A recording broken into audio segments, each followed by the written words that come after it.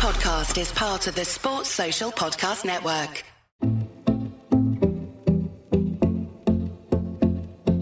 Save our sports. That's the call from the UK sport and physical activity sector. In a letter to the Prime Minister earlier this autumn, leaders from over 150 bodies wrote to Boris Johnson asking for ring-fence funding for the recovery of the sport and activity sector.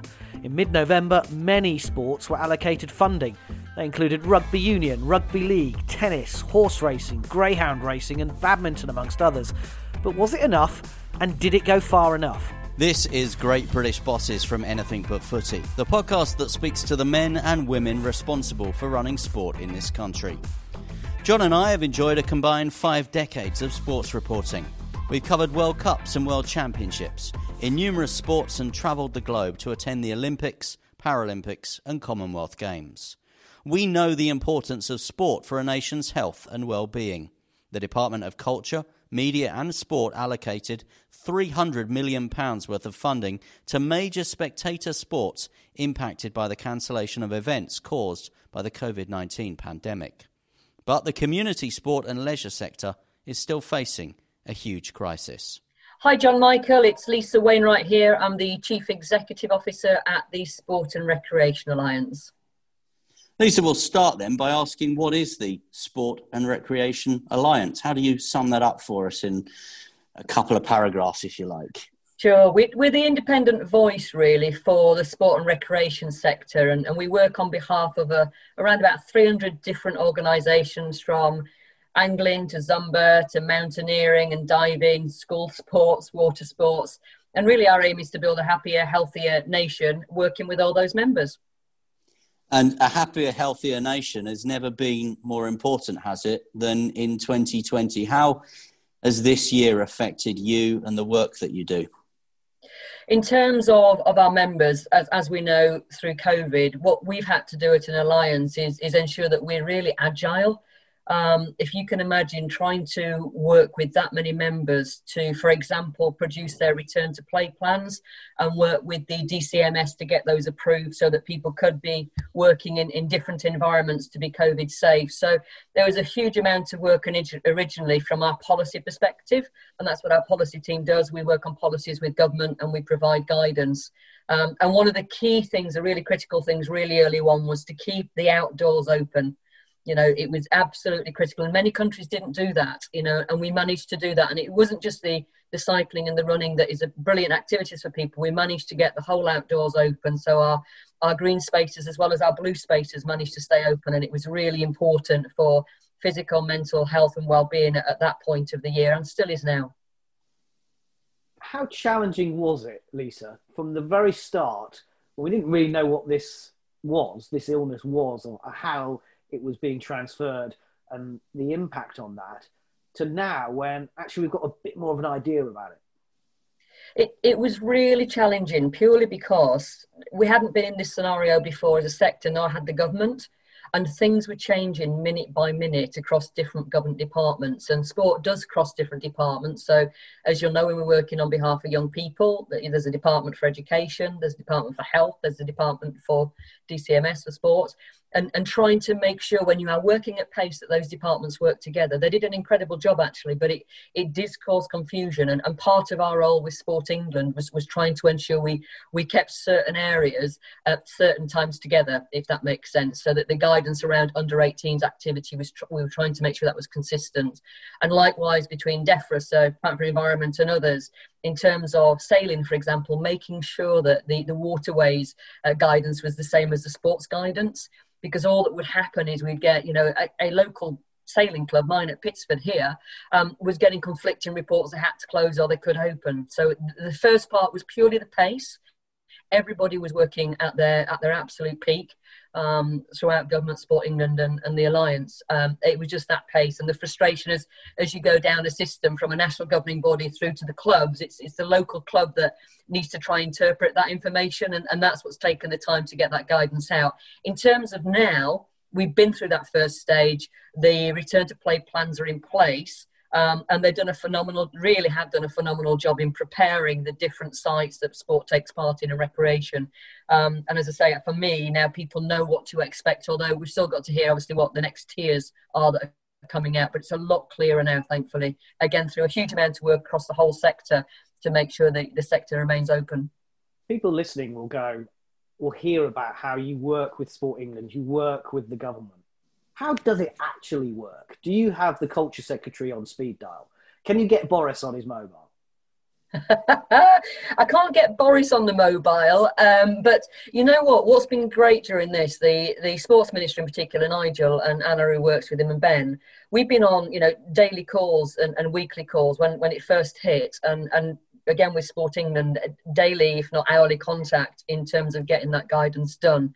And when things aren't going well, it takes a text to say, by the way, we've forgotten this, and they have been reacting incredibly quickly throughout this process. So it's the first time in my 30-odd years in this industry that we've been able to move policy so quickly and responsibly. It's not been anybody leading it in any way. It's a collective driving this forwards. And the other thing that's happened is there's lots of different elements of our sector, as your listeners know, but the relationship we have with CIMSPA, the Chartered Institute for Managed Sports Activity, which is the people bit, ourselves, which is the national organisations, and UK Active, the leisure sector part, we have all worked together through this alongside Sport England, and I've never known that happen. And for me, that's a real positive outcome for us going forwards. You mentioned Nigel Huddleston. We met him actually in Birmingham, where he was at the unveiling of the venue for the beach volleyball and the 3-on-3 basketball for the Commonwealth Games. He did suggest that he would like to be a guest on Great British Bosses. So next time you text him, if you could remind him, we have emailed him that request, but we're yet to hear. I do understand he's quite busy, but I will mention it. When I get off this, I'll mention it to him, yeah. Thank you. We appreciate that, Lisa. On a more serious note, you say you represent 300 UK sports and activity organisations. You have as part of that the Football Association, the ECB, the RFU. How do you marry up their needs, their wants with, like you say, the Zumba section to bring 300 organisations together for a consistent approach at a time like this? Yeah, it just depends, to be fair, on the types of policies that we're working on. On this particular COVID response, we have all worked together for the same reasons: to open up activity, to keep people active and healthy, to stop loneliness, etc., etc. So COVID is actually quite an easy one because it is a crisis that we all want to keep the sector open. There are differences between some of our members in terms of access to waterways. We represent ramblers, we represent angling, so there's some differences there. But overall, what we try to do, we have different divisions, so different sections of members. So there's a movement and dance division that we work with. There's a major spectator sports division. There's the outdoor sports division, and we work through those divisions in terms of key policies that we'll be working on.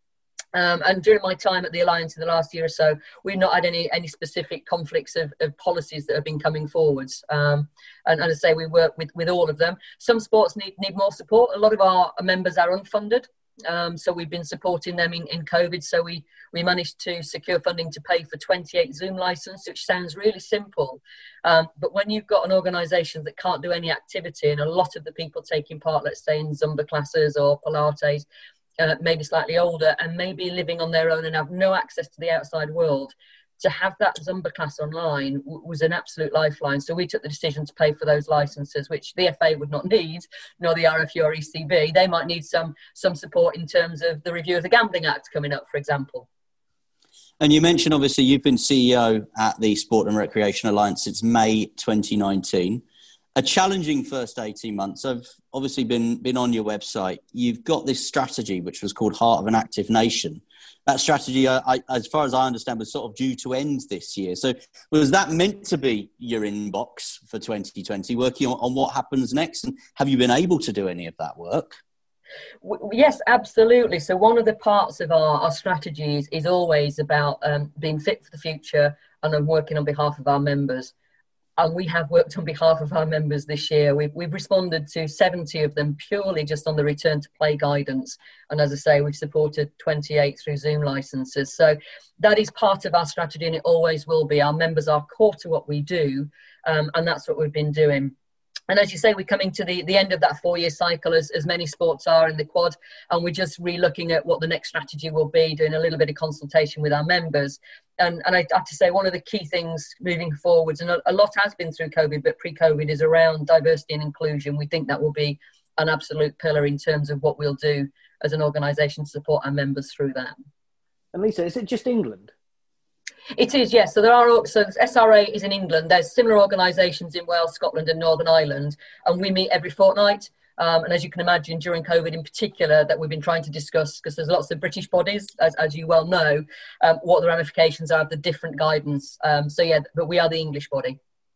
I want to get into coming out of lockdown 2 in England. Obviously, when we came out of lockdown 1, we had golf and tennis, which was the first kind of sports that were released. You've worked incredibly hard, I know, with UK Active to get gyms and swimming pools added to that list. When we come out of lockdown 2, is there anything else that needs to happen? I think in terms of looking at the impact at grassroots level, we need to understand which of those clubs and organisations and groups have really been affected. And I mean by really being affected, these are organisations that are not used to the system that we all know. So the ones that are used to getting funding through Sport England, which is a great source of funding at this moment in time, they will get that funding. But there's a whole cohort of other organisations in local communities that may not know how to access that. So for me, coming out of this next phase is making sure that throughout the whole sector, we have enough communications and support, and maybe even looking at a different system to get people to be able to access the funding they're going to need. Because we know that they've not had membership income, they've not had competition income, they've not had secondary sales income. There's a huge amount of issues that they've faced, and what we don't want is clubs not to be able to open when in January everybody makes that New Year's resolution to say, you know what, I'm going to get fit, and I think this year might be even more, I'm going to get fit and do more. So we want to make sure that local opportunities are available and they're of quality. Because again, we know from research through Sport England, if it's not a quality experience, people will give up fairly quickly. So it's really critical we have that quality. And that's why you're calling for this sports recovery fund? Yeah, so we've been working across the whole sector, and what's been super is the Treasury have released 100 million for the leisure sector, for sports centres, leisure centres, etc., and 300 million, as you said, in relation to the loss of gate receipts. But what we do know, there'll be a need in the new year in particular, as I say, for 150,000 sports clubs at a community level across the country, ranging from every single sport you can imagine. And what we anticipate is they will have some significant needs. So we're asking the government, we're thanking them for the first 2 parts of Sports Recovery Fund, but we're saying, please remember grassroots sports is absolutely the bedrock, and we need to make sure that they can, as I say, encourage people to come back and have the right quality service with the right coaches, the right instructors and teachers who have not been earning an income through this, ready for the new year. And that's our Saves Our Sport campaign, really. And as I say, we're really pleased with the government's response, but we're just preparing for this next phase when we come out of lockdown. There were a few eyebrows when part of the 300 million went to rugby, horse racing. Was there any truth that it was just for posh people? I don't believe so. I genuinely trust the process that they went through in terms of identifying the gate receipt risk. You will... your listeners again will know how many horse racing activities have been cancelled and spectators have not been able to go. Likewise for rugby, in terms of Twickenham and the size of that stadium, that is a significant loss at this particular time in the season, where there would usually be a huge amount of activity. So it seems that it's the sports that are from a particular class, but I would say netball is in there, basketball is in there, motor racing, greyhound racing. They're smaller figures because their gate receipt generation is lower. And as I say, for us, let's not split the sector up, because rugby union put a huge amount of funding back into the rugby clubs across the country, as do horse racing. People will assume it's a rich sport. There are many, many stables around the country that are struggling, so we have to keep that in mind as well. We want to come on to talk about you and your career path very shortly, Lisa, but you're listening to Great British Bosses from Anything But Footy. Our guest on this episode is Lisa Wainwright, the CEO of the Sport and Recreation Alliance. So just final points on this. Do you think that the divvying up, if you like, of cash amongst the organisations that you represent, has it been fair, or have the bodies that have maybe got the louder voices, if you like, come out better from this? I think it's been a fair process. Again, Sport England have released a significant amount of funding. I think it's now about 220 million, and it's been increased.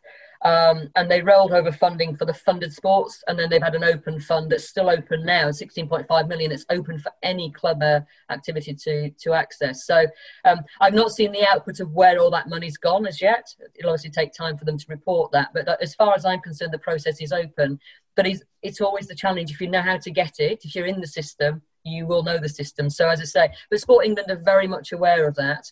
And they're working through people like the Sport for Development Coalition to try and identify more diverse groups that may not usually traditionally access that funding to do so now. So I think when you see the big figures in the 300 million, people assume it's just going to the top, but there is significant other funding available, and it has been distributed through the Community Emergency Fund.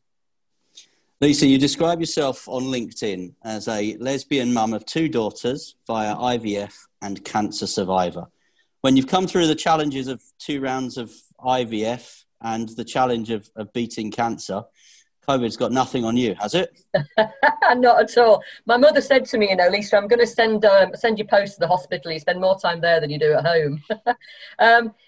So I did. I went through IVF, had quite a few challenges, but we're fortunate to be very successful. I have 2 daughters who are now 8 and 9, who are keeping me busy. And then 4 days before starting my CEO role at the Alliance, completely out of the blue, I was diagnosed with breast cancer, which was a real shock for me. But delighted to say that the Alliance were phenomenal in their support, really were phenomenal. And a lot of people helped me, a lot of members understood and worked with me. And we got through chemo, we got through radio. I lost my hair, I grew my hair, lost a lot of weight, put a lot of weight on. And just 2 weeks before lockdown, actually, my treatment finished. So I was, again, really, really fortunate that I'd come through that treatment at that time. And what it did, actually, it prepared me for shielding, because when you're going through chemo, you're having to be careful about your immune system. So I'd actually had a year of keeping myself to myself pretty much. And then lockdown started, and I just thought, is there a God out there that's got something against me? Because I was desperate to go out and meet people, because I loved that part of the job. But no, I had to shield really properly shield. So I lived upstairs in the house for 4 months. The kids lived downstairs, and my wife, and we did not touch nor go anywhere near each other for 4 to 5 months. It was pretty rough, but I focused on work, and that helped me through it, and started to exercise again. I'd had a tough couple of rounds of chemo and couldn't walk during some of the phases for a couple of weeks. So it was time for me to focus on getting my immune system built up. Using the indoor bike, and I bought an electric bike. I threw away all those performance goals that I used to have, and I said, you know what, if it gets me out and I can get up the hills, then I'm just going to have a little electric bike, and I absolutely love it. When you say about shielding and separating the house, there are some people who wouldn't know that that's what shielding actually meant, that it's not just staying inside the 4 walls, it's actually separating the 4 walls. Yeah, I mean, shielding was really tough. As I say, Karina, my wife, slept downstairs. I was up. The kids were down. We had posters up for the kids to say, do not come in this room. So they were not allowed in this office, clearly because I wanted my own space. Because if they got COVID, there was a high chance I could get it. So we used separate bathrooms. We didn't eat at the same place. When they came home, we were lucky. Our childminders closed and just opened for our children, because, again, they understood the risks to me. We're quite close with them. And as soon as the kids came back from the childminders, they had to strip completely and shower before they were allowed in the house. And again, washing hands constantly and sanitising. It was, because they'd kind of been used to it. They hadn't kissed mum because of my immunosystem during all the chemo stuff. They were cuddling me just in case. They'd kind of got used to it. But this was quite extreme in terms of being regimented, that we just needed to be extra careful while I built my immune system up. How do you go about explaining that to your kids? Well, the kids just take it as it is, to be fair. They found it quite a giggle. We put these posters up, no entry, mummy's asleep, and we just made it part of a game. And as I say, because during the treatment, we used a book about Mummy's Found a Lump, which is by Macmillan, and they learnt a little bit about looking after themselves and a little bit about hospitals and hygiene and things. So it was a fairly easy transition for them to understand that mummy needed a little bubble around her so that she was protected. And they dealt with it pretty well, to be fair. They so long as they've got their iPads and they could wander off and walk the dogs and have a bike ride, they were pretty happy. You mentioned your wife, Karina, your daughters, Mackenzie and Bowen. We should mention them as well. Is it something you do deliberately, that when someone requests the standard headshot of you, Lisa, for an event or to put in a pamphlet or anything, you don't send them the standard headshot, do you? It's you, your wife and your 2 daughters in a swimming pool. Why?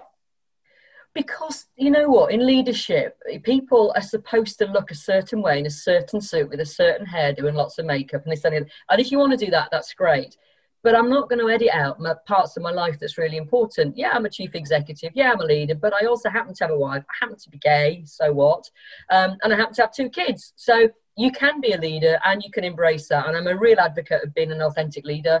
And that's why I always send that. And if they don't accept it, I refuse the interview. I'm very clear. If you only want to hear about my work, I'm not interested in talking to you.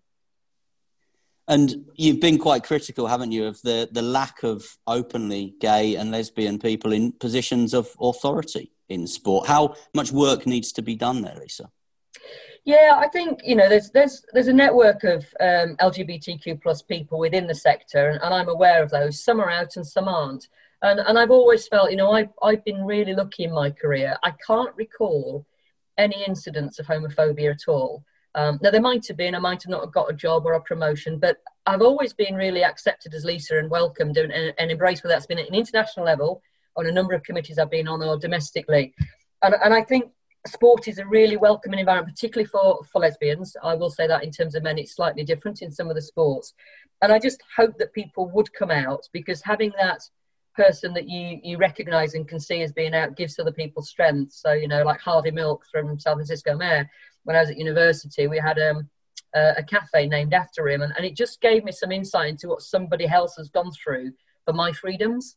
And I take that responsibility on, and hence I came out. I haven't spoken a huge amount about it until the Rainbow Laces Summit a few years ago. I decided it was time I should talk about it. You know, I'm in a very safe environment with a wife and children, and family is supportive, and you know, my organisation is as well. You talk about the Rainbow Laces campaign. I mean, it's a terrific start, but much more needs to happen. Do we need an openly gay Premier League footballer, for example? Is that a glass ceiling that you want smashed? Yeah, I think the Rainbow Laces is a super campaign coming up 9th of December, if I'm right. In terms of the Premier League and footballers, it's their personal choice.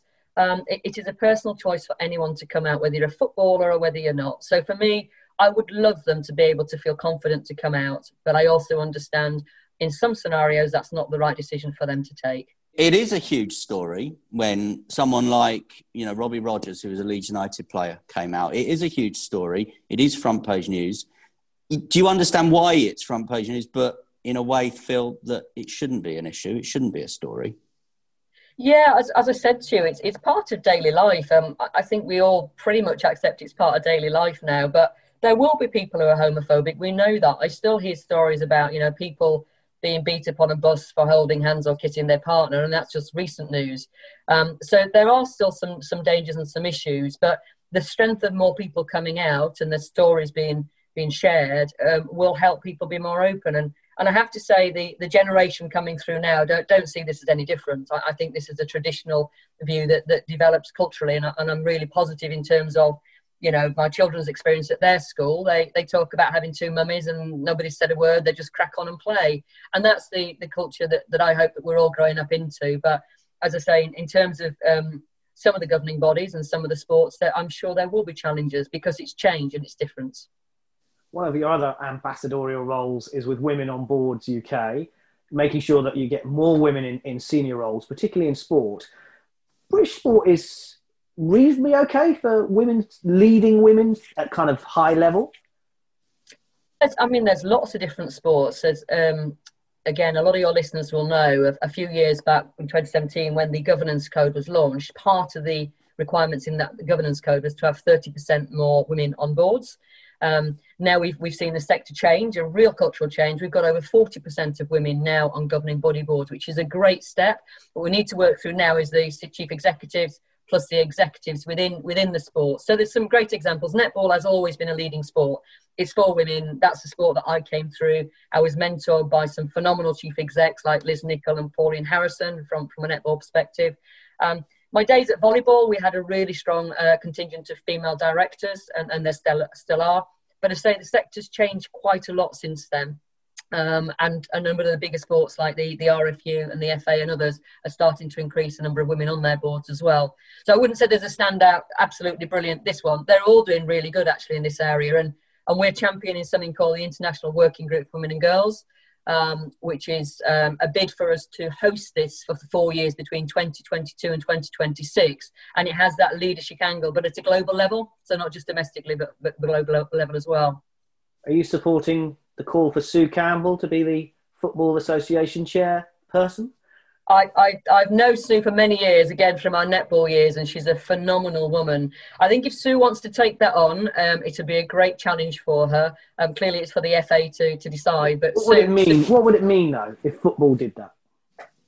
I mean, I'm not from football, but in terms of a phenomenally professional, inspirational leader with a vision who understands the sector inside out and has demonstrated that through her leadership at UK Coaching, the Youth Sport Trust and at UK Sport, you know, she's got the real credentials and has political links obviously through her previous roles. So for me, it would be a step change for football because they'd be appointing somebody with that skill set and experience. And I think that's really important. In terms of whether being a woman or not makes a difference, I really hope it wouldn't, genuinely. I think in this day and age, you would look at somebody's skills and competence and experience and drive and go through that route. But as I say, for me, I know there's some challenges in terms of the age limit and she's currently employed by them from an independence. But let's look at a common sense approach on skill sets and the best fit for that role. And if she is, there may well be other candidates out there. But if she is, then go for it. One of your reasons to be, if you like, at the Sport and Recreation Alliance is promoting sport for young people. You want to give every child that right to be active. When we look back then, before we wrap up on 2020, do we feel that there will be significant challenges down the line to try and get back what perhaps we've lost over the last 9 or 10 months? Yeah, and that's one of my biggest fears. I was really lucky. I got a PE teacher in the 1980s that took me under her wing, and it was through her because I couldn't be bothered with schoolwork, but she wouldn't let me play netball and athletics unless I did my schoolwork. And you know what? I was the first person out of my family to get to university, and that was because of her encouraging me through sport. And my fear, and the reason I say that is in terms of lockdown, we know that 44% of kids were doing less than the 30 minutes of the daily exercise, and they've got out of the routine. And we know if you get out of the habit, it's really difficult to get back into it. So I do worry about young people coming back. And I know we're working with the Youth Sport Trust and the Association for PE and Sports Leaders UK to find solutions to this, because it is absolutely critical we get those habits back. So the final question that we asked when we spoke to Hugh Edwards at UK Active recently was, what would be his message for Boris Johnson? You said you've not got the Prime Minister on speed dial. He is on Twitter, though. He's probably got a Facebook account as well, Lisa. And if not, Nigel Huddleston can pass the message on. But what would be that message to the Prime Minister? What would you like to say to him? Yeah, I mean, Boris has been a great advocate of the sector. I'll say that for him. But the simple message is, place sport and recreation at the heart of recovery. Put it at the heart of society. You know what? It's not only good for physical health and mental health, it's good for all sorts of reasons. The economy, for every pound you invest, Boris and Rishi, that creates £4. Now, isn't that just a great economic outcome, as well as saving billions from the NHS? And not to mention, we'd have great fun being socially active with people and reducing our loneliness. So, Boris, use your common sense, Boris. You know this. Put sport and physical activity at the heart of each of your government strategies. Yep, don't just look at the advertising and reducing the number of advertising, boards that have got chocolate and unhealthy foods on. Let's put sport and physical activity in every single policy area, because it will be the answer. So that's what I'd say to him. It's a clear message, and it's been a pleasure to speak to you. Lisa Wainwright, CEO of the Sport and Recreation Alliance. Thanks for talking to Great British Bosses. It's been a pleasure. Thanks, John. Thanks, Michael. Sports Social Podcast Network.